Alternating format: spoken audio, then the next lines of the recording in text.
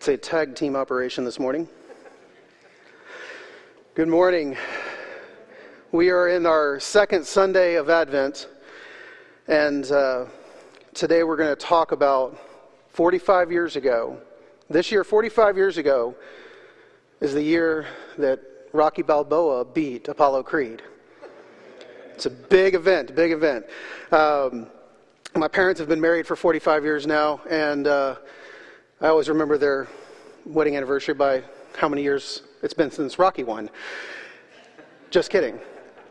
But what we like about things like Rocky, what we like about the Avengers, what we like about our stories and our movies and our TV shows, a lot of times it's the underdog. We like rooting for the underdog. Yesterday, the college football playoffs, we didn't really have a whole lot of underdogs win. You might talk about the Alabama-Georgia game. Maybe that was underdog, maybe not, whatever. We do have the Cincinnati Bearcats are kind of an underdog this year. They're not from a big conference. They went undefeated, and they looks like they're going to squeak into the college football playoffs.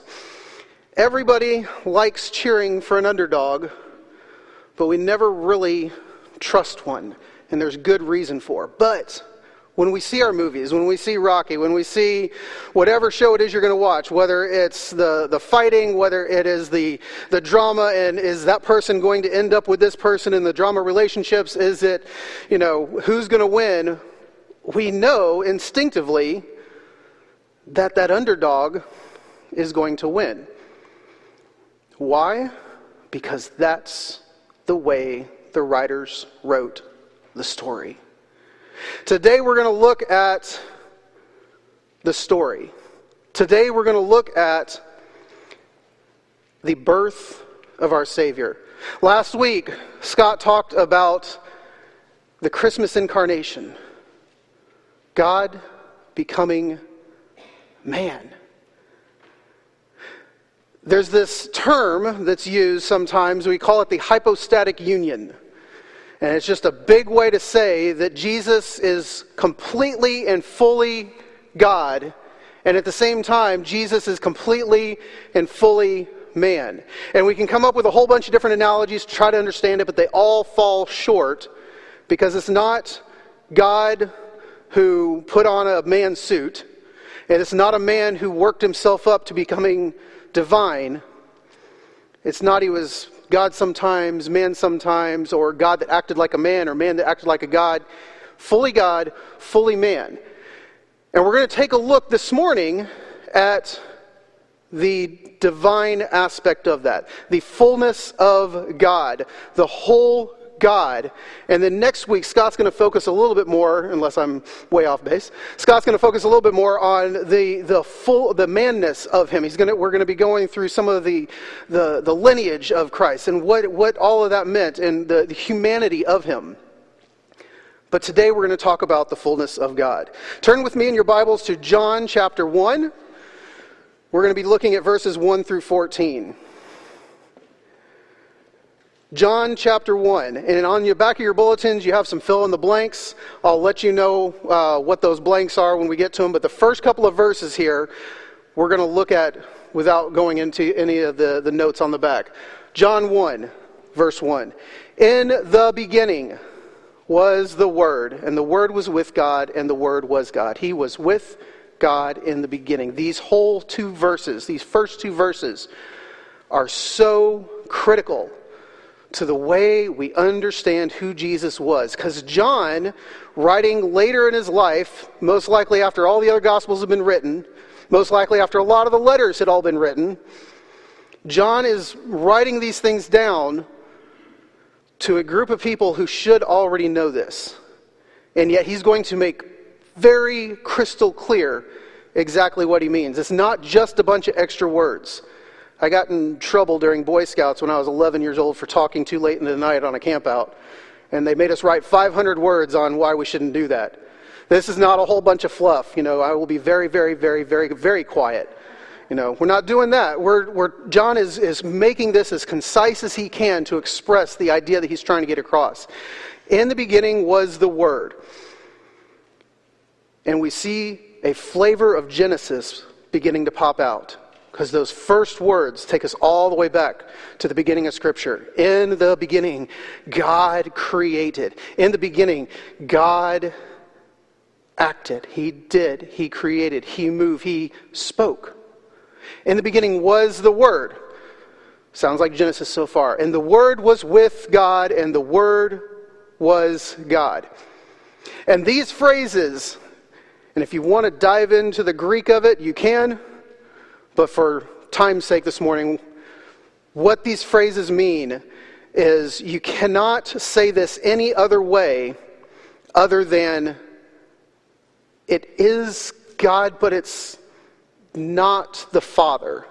It is God, but it's the fullness of God. It is God, but there's a distinction here. We have with God at the same time we have God. And yet we was with God in the beginning, and yet the Word was God.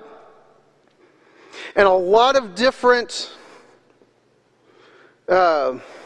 groups that would wrap themselves around the Bible, or a lot of different groups that would wrap themselves the idea of Christianity, will try to sit there and say, the original Greek actually says it was a God because of the way it's done. Actually, the way the whole construction is within the Greek is it has to be the way that we've got it written in our English versions. The way you see it in the English versions is the way it should be.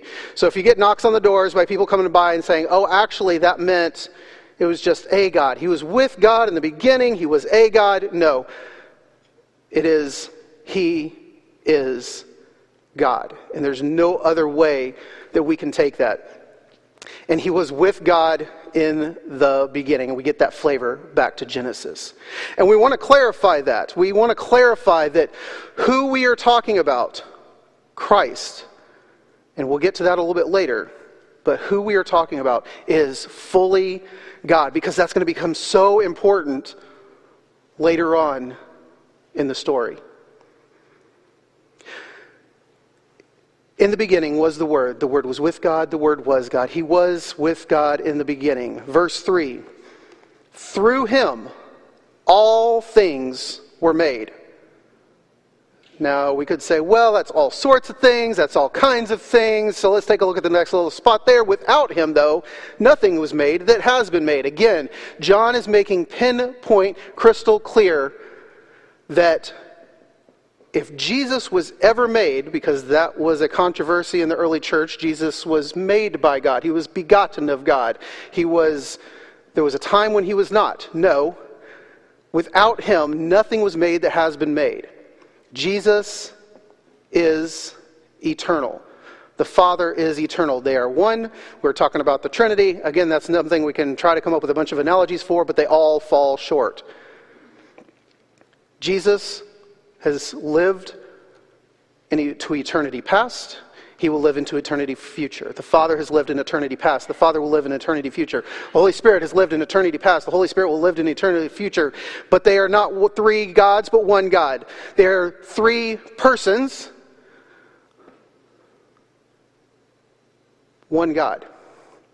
Again, if you're trying to wrap your head around it, let it go, because your brain will explode. In Him was life, and that life was the light of men. So we've got John right off the bat talking about the Word, fully God, and in Him was life and light. And that's your first little fill in the blank there on your bulletin. The Word was life and light. And we get another flavor of Genesis popping up. In the beginning, God created the heavens and the earth, and God said, let there be light. And there was light, and God separated the light and the darkness. And He made day and night. And He put the sun, moon, and stars in the sky. And then He had created the earth, and then He put all of these creatures. He filled the earth with life. In Christ is life and light. Verse 5. The light shines in the darkness, and the darkness has not understood it. Some versions say the darkness has not overcome it. And there's the same idea there of you can't understand it, you can't overcome it, you can't do anything to it. It is coming to affect you. It is coming to, the light goes into the darkness. And if you ever think about it, and a lot of the junior hires like to do this, like, okay, let's grasp the essential concepts of the universe. Light, there's nothing that's actually darkness. Darkness is the absence of light. And darkness can't do anything when we're talking about physical light. Darkness actually can't do anything to light. You can't create more darkness. You can only pull the light away. And so when we say the light is shining into the darkness, but the darkness, it's not getting penetrated by the light. It's not being done anything by the light. The darkness is not understanding it, but the darkness is now also can't do anything against the light. So as Jesus comes into the world and he's going to enlighten all, you can't do anything to him. The only thing you can do is either shut your heart so the light doesn't penetrate it or open it up. And then John takes a little pause from talking about who Christ is to remind us, let's see what happened to lead up to Christ. There came a man from God, sent from God, whose name was John. This is not the gospel writer, this is John the Baptist. Verse 7. He came as a witness to testify concerning the light. When you get up on the stage court, or the courtroom, and you're put on the witness booth, you are testifying, this is what I know, this is what I've seen, this is what I've heard, this is what I am aware of personally, from personal experience, from personal knowledge, from personal whatever. It's a testimony. John the Baptist, sent from God to testify about Christ, to say, this is the one. Why did he do it? So that all might believe, or so that through him, through Christ, all men might believe. And he himself was not the light, he only came as a witness to the light.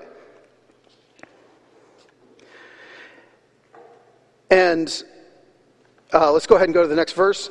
Verse 9. The true light that gives light to every man was coming into the world, that being Christ. John was testifying about this light coming in. He's paving the way. And the kind of the thought process you can get is you got a couple of different aspects. Back then it might have been you would have people coming through the roadways and making sure there's no rocks in the middle of the roadways, making sure there's nothing in the path, so that the hero coming in, or the king, or the noble, or whoever's coming in has nothing that's going to get in his way as he's making his way through the city, through the towns, wherever. I was hiking a couple weeks ago in New Mexico. There was some ice on the trail because it's New Mexico, it's up in the mountains, and it gets icy there early. And did a little slippage. There was something in my way, ice, and it took me down pretty good. And you might see me walking with still a little bit of a limp. There were rocks in the trail. There were stumps in the middle of the trail. There were little spots where you had to curve in and out. John is coming to pave the way of people's hearts so that there's clear passage for Christ to come into their hearts. And we want that same clear passage for Christ to come into our hearts. We want to remove anything that's going to block the way from Christ to come into our hearts. This is basically a pep rally. This is getting the people ready. This is getting the folks' hearts ready so that when Jesus comes, they are receptive. Many were not. Verse 10. John is still tagging his words very carefully here. He was in the world. He was in the beginning with God. He was in the world, and the world was made through him. Remember back before, all things were made through him. Nothing that has been made was made without him. He was in the world was made through him. But the world that he created did not recognize him.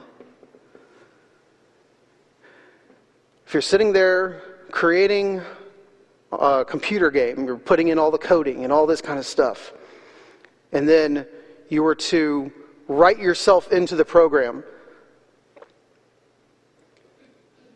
your own creation doesn't recognize you. Maybe a little bit more emotional example. Your children, who you bear, who you raise, turn their backs and say, I don't want anything to do with you. In fact, I'm going to show that I don't even recognize who you are. He was in the world, but the world did not recognize him. Verse 11. He came to that which was his own. Not only just the world, but he came to the nation that God had pulled out of Egypt. He came to the nation that God had raised up and given a land and given instructions on how to live, on how to worship. Stayed with them, sent them people over and over to call them back to him. And they did not receive them. He was sent to his own, and they did not receive him. The next deal on your bulletin, the next fill in the blank, the world divides. Or the word divides, excuse me. See, when Christ comes in, he's going to divide people into two groups. It's those who believe and those who don't. And this is not a political affiliation. This is not red states versus blue states. This is not a sports affiliation. It's my team versus your team. This is, are you with your Creator, or are you against him?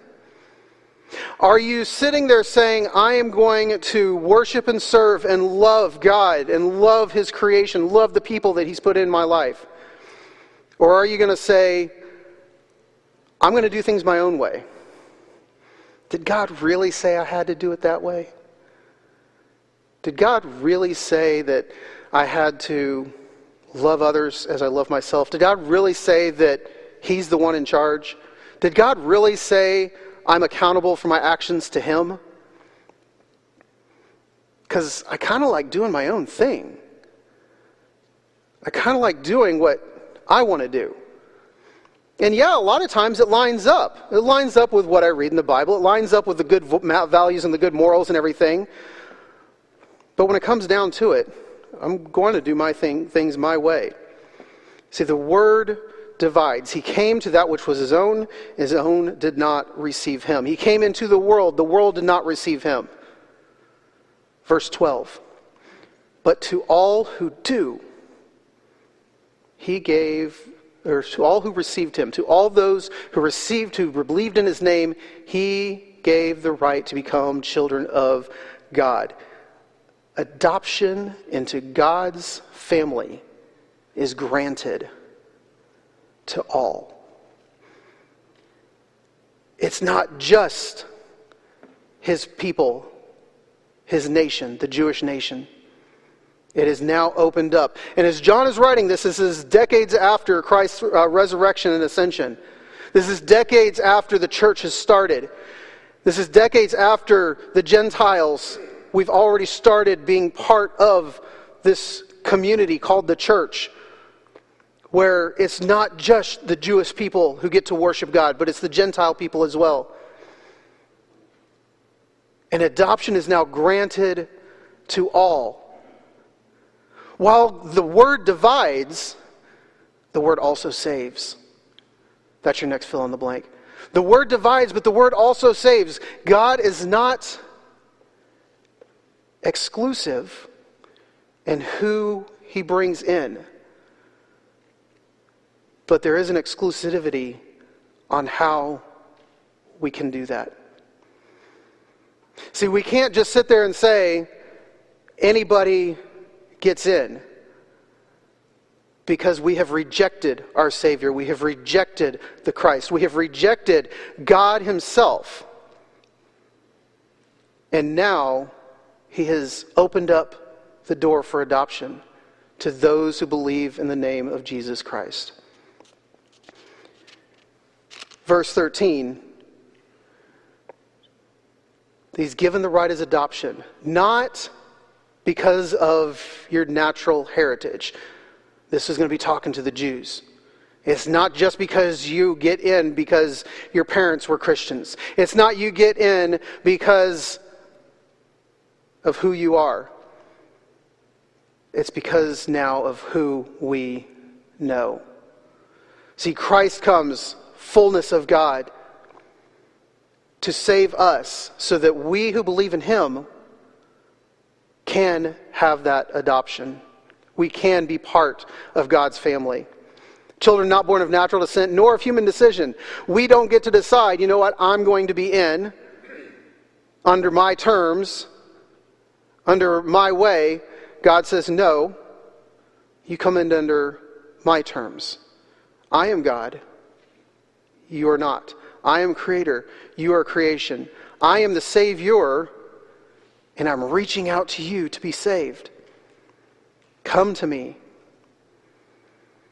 Not born by a human decision or a husband's will, part of the human decision, but born of God. John will get into this later on in the gospel. John 3:16. Anyone who believes in him will not perish but have everlasting life. He tells Nicodemus, you must be born again. And that word again is actually the same word as above. And there's several scholars out there who think that it's a dual implication there. You are born again and you are born above. You are born not just of flesh and blood, but you are born again of spiritualness. You are born again of heavenliness. You are born again into God's family. You are readopted. You are adopted into God's family. The word divides and the word saves. It's by God's doing, not ours. And then we get to one of my most favorite verses in Scripture, verse 14. Because up until this time, you're kind of sitting here saying, all right, he could have been talking about the Word of God as it went out to the prophets, and the Word of God that was in the beginning that spoke creation to existence. But now John makes it perfectly clear. The Word, flesh it became. And I love the rendition there, because we see the Word. And it almost, sometimes when you read the stuff in Greek, it almost sounds like Yoda talking, flesh it became. But it became flesh. The Word became flesh. The Word of God, who was with God in the beginning, who was all things created through Him, became flesh. He wasn't already flesh. He became it. He became, and flesh is the same substance as this right here. He became humanity. He became this. Fingers, toes, newborn baby sitting in a manger. And as John goes through this verse right here, he made his dwelling among us. Literally, he tented with us. And how spectacular is that? And we get this reference back to the Exodus. When the Israelites were coming out of Egypt and they were camping out, for lack of a better term, for 40 years. But right when they left, they go to Mount Sinai. And they're told to build the tabernacle. Build the place where God would meet with them. And they saw the glory of God coming down into the Holy of Holy Places within inside the tabernacle and resting on it. And God was with His people. He tabernacled with them. He tented with them. And now John is saying, pulling back on that analogy, that history, that remembrance, that Jesus Son of God, is now dwelling with us. The Word became flesh. Again, we don't know how this is possible. We can't grasp what it means for God to be fully God and fully man at the same time. And we get all these ideas in our heads about, well, I wonder if Jesus ever stubbed his toe. Because he was perfect, right? Well, he was fully human, fully God at the same time. I wonder if Jesus had to learn how to use a hammer and when his carpentry work, or if he just kind of automatically knew it. I wonder what he'd have gotten on his math tests. What would his batting average have been? Would he have ever missed the baseball? Somebody once said, I think his batting average would have been around 400, but that's just because he had a really good work ethic.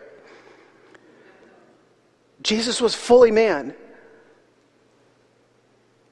with all that goes with that. And yet, the fullness of God as well. Fully God, fully man. We, and who's the we? John, who's writing this book, and the disciples that he's referencing. We have seen his glory. The glory of the only begotten. The glory of the one and only. The glory of the only one who is God.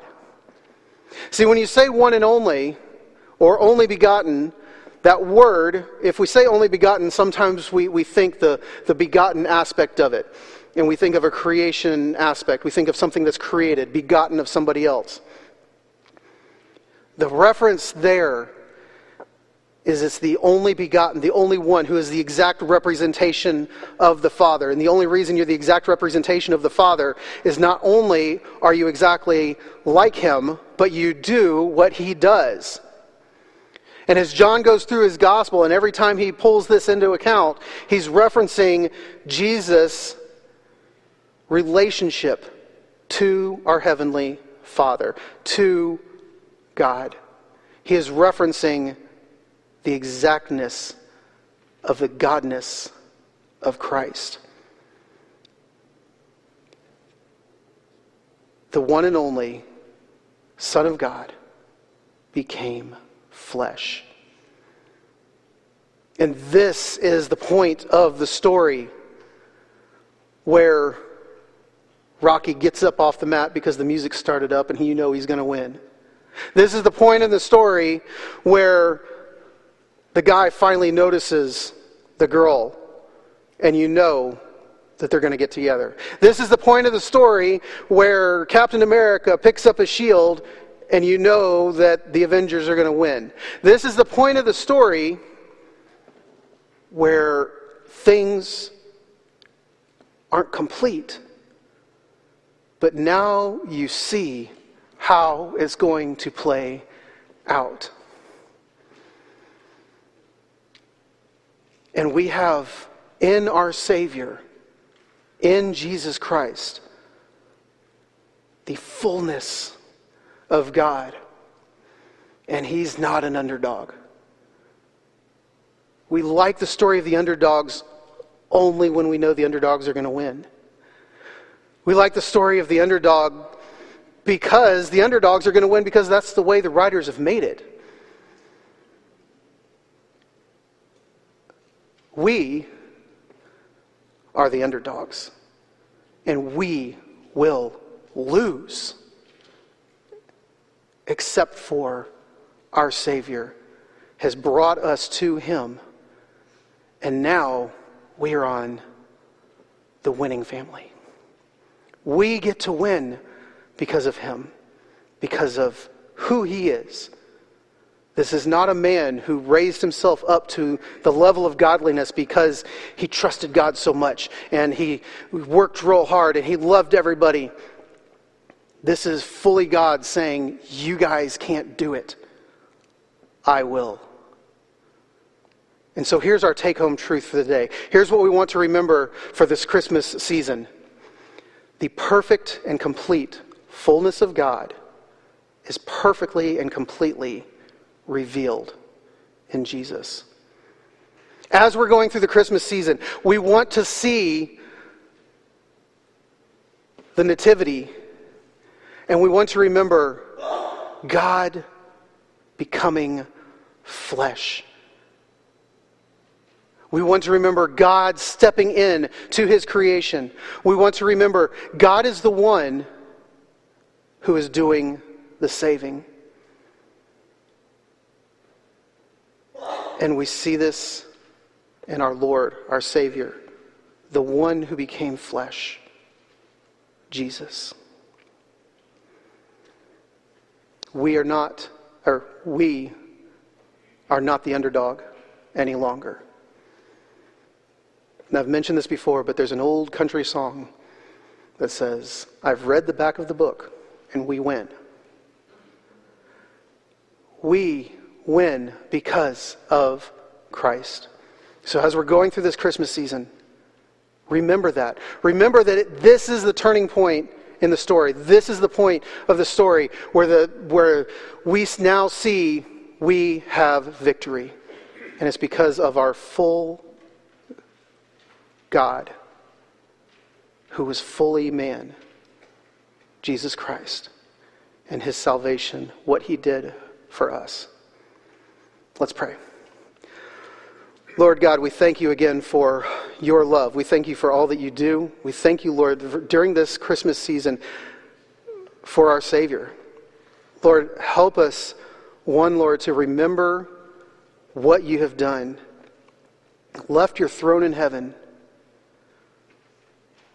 to have life and light and all that You bring brought to us.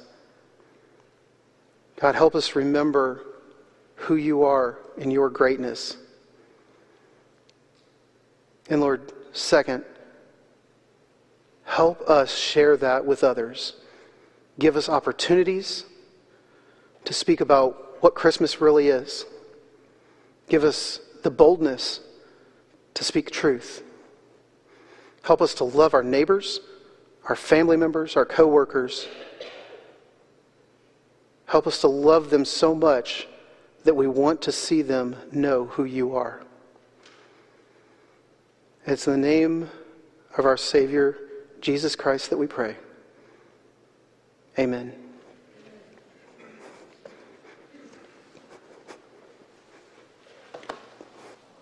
Let us join in singing our hymn of invitation, Thou Didst Leave Thy Throne. Please stand.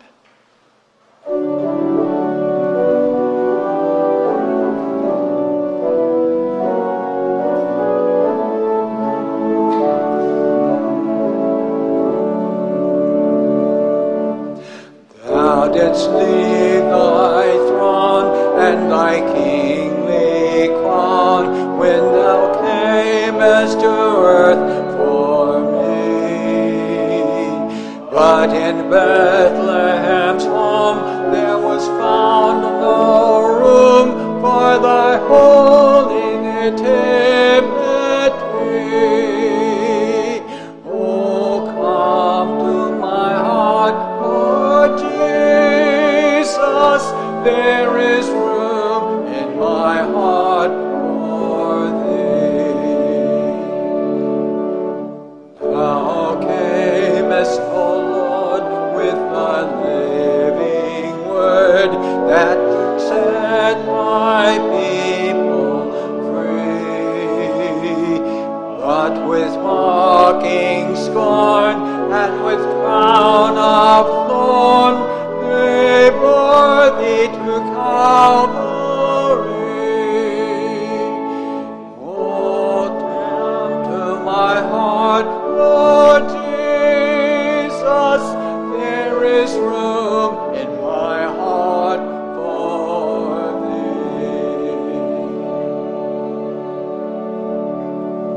I'll be up front this morning after the service, as well as our elders. And if you'd like to pray with someone, please feel free to come up and pray with us. And if you'd like, I sure hope all of you will join us for the meal. It's over in the DFC. We have more food than can be eaten, so there's no problem there. So plan to join us, and I hope that you will. Let's have a closing prayer. And again, if you'd like to pray with someone, I'll be up front as well as our elders. Let's pray. Father, we're thankful again for the blessings that we have in Christ Jesus.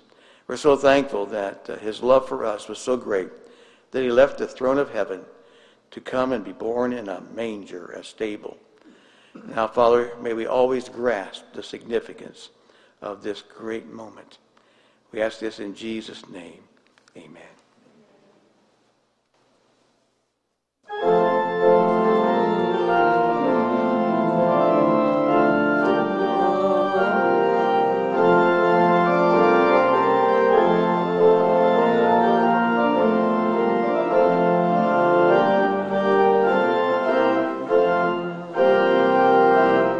Go tell it on the mountain, over the hills and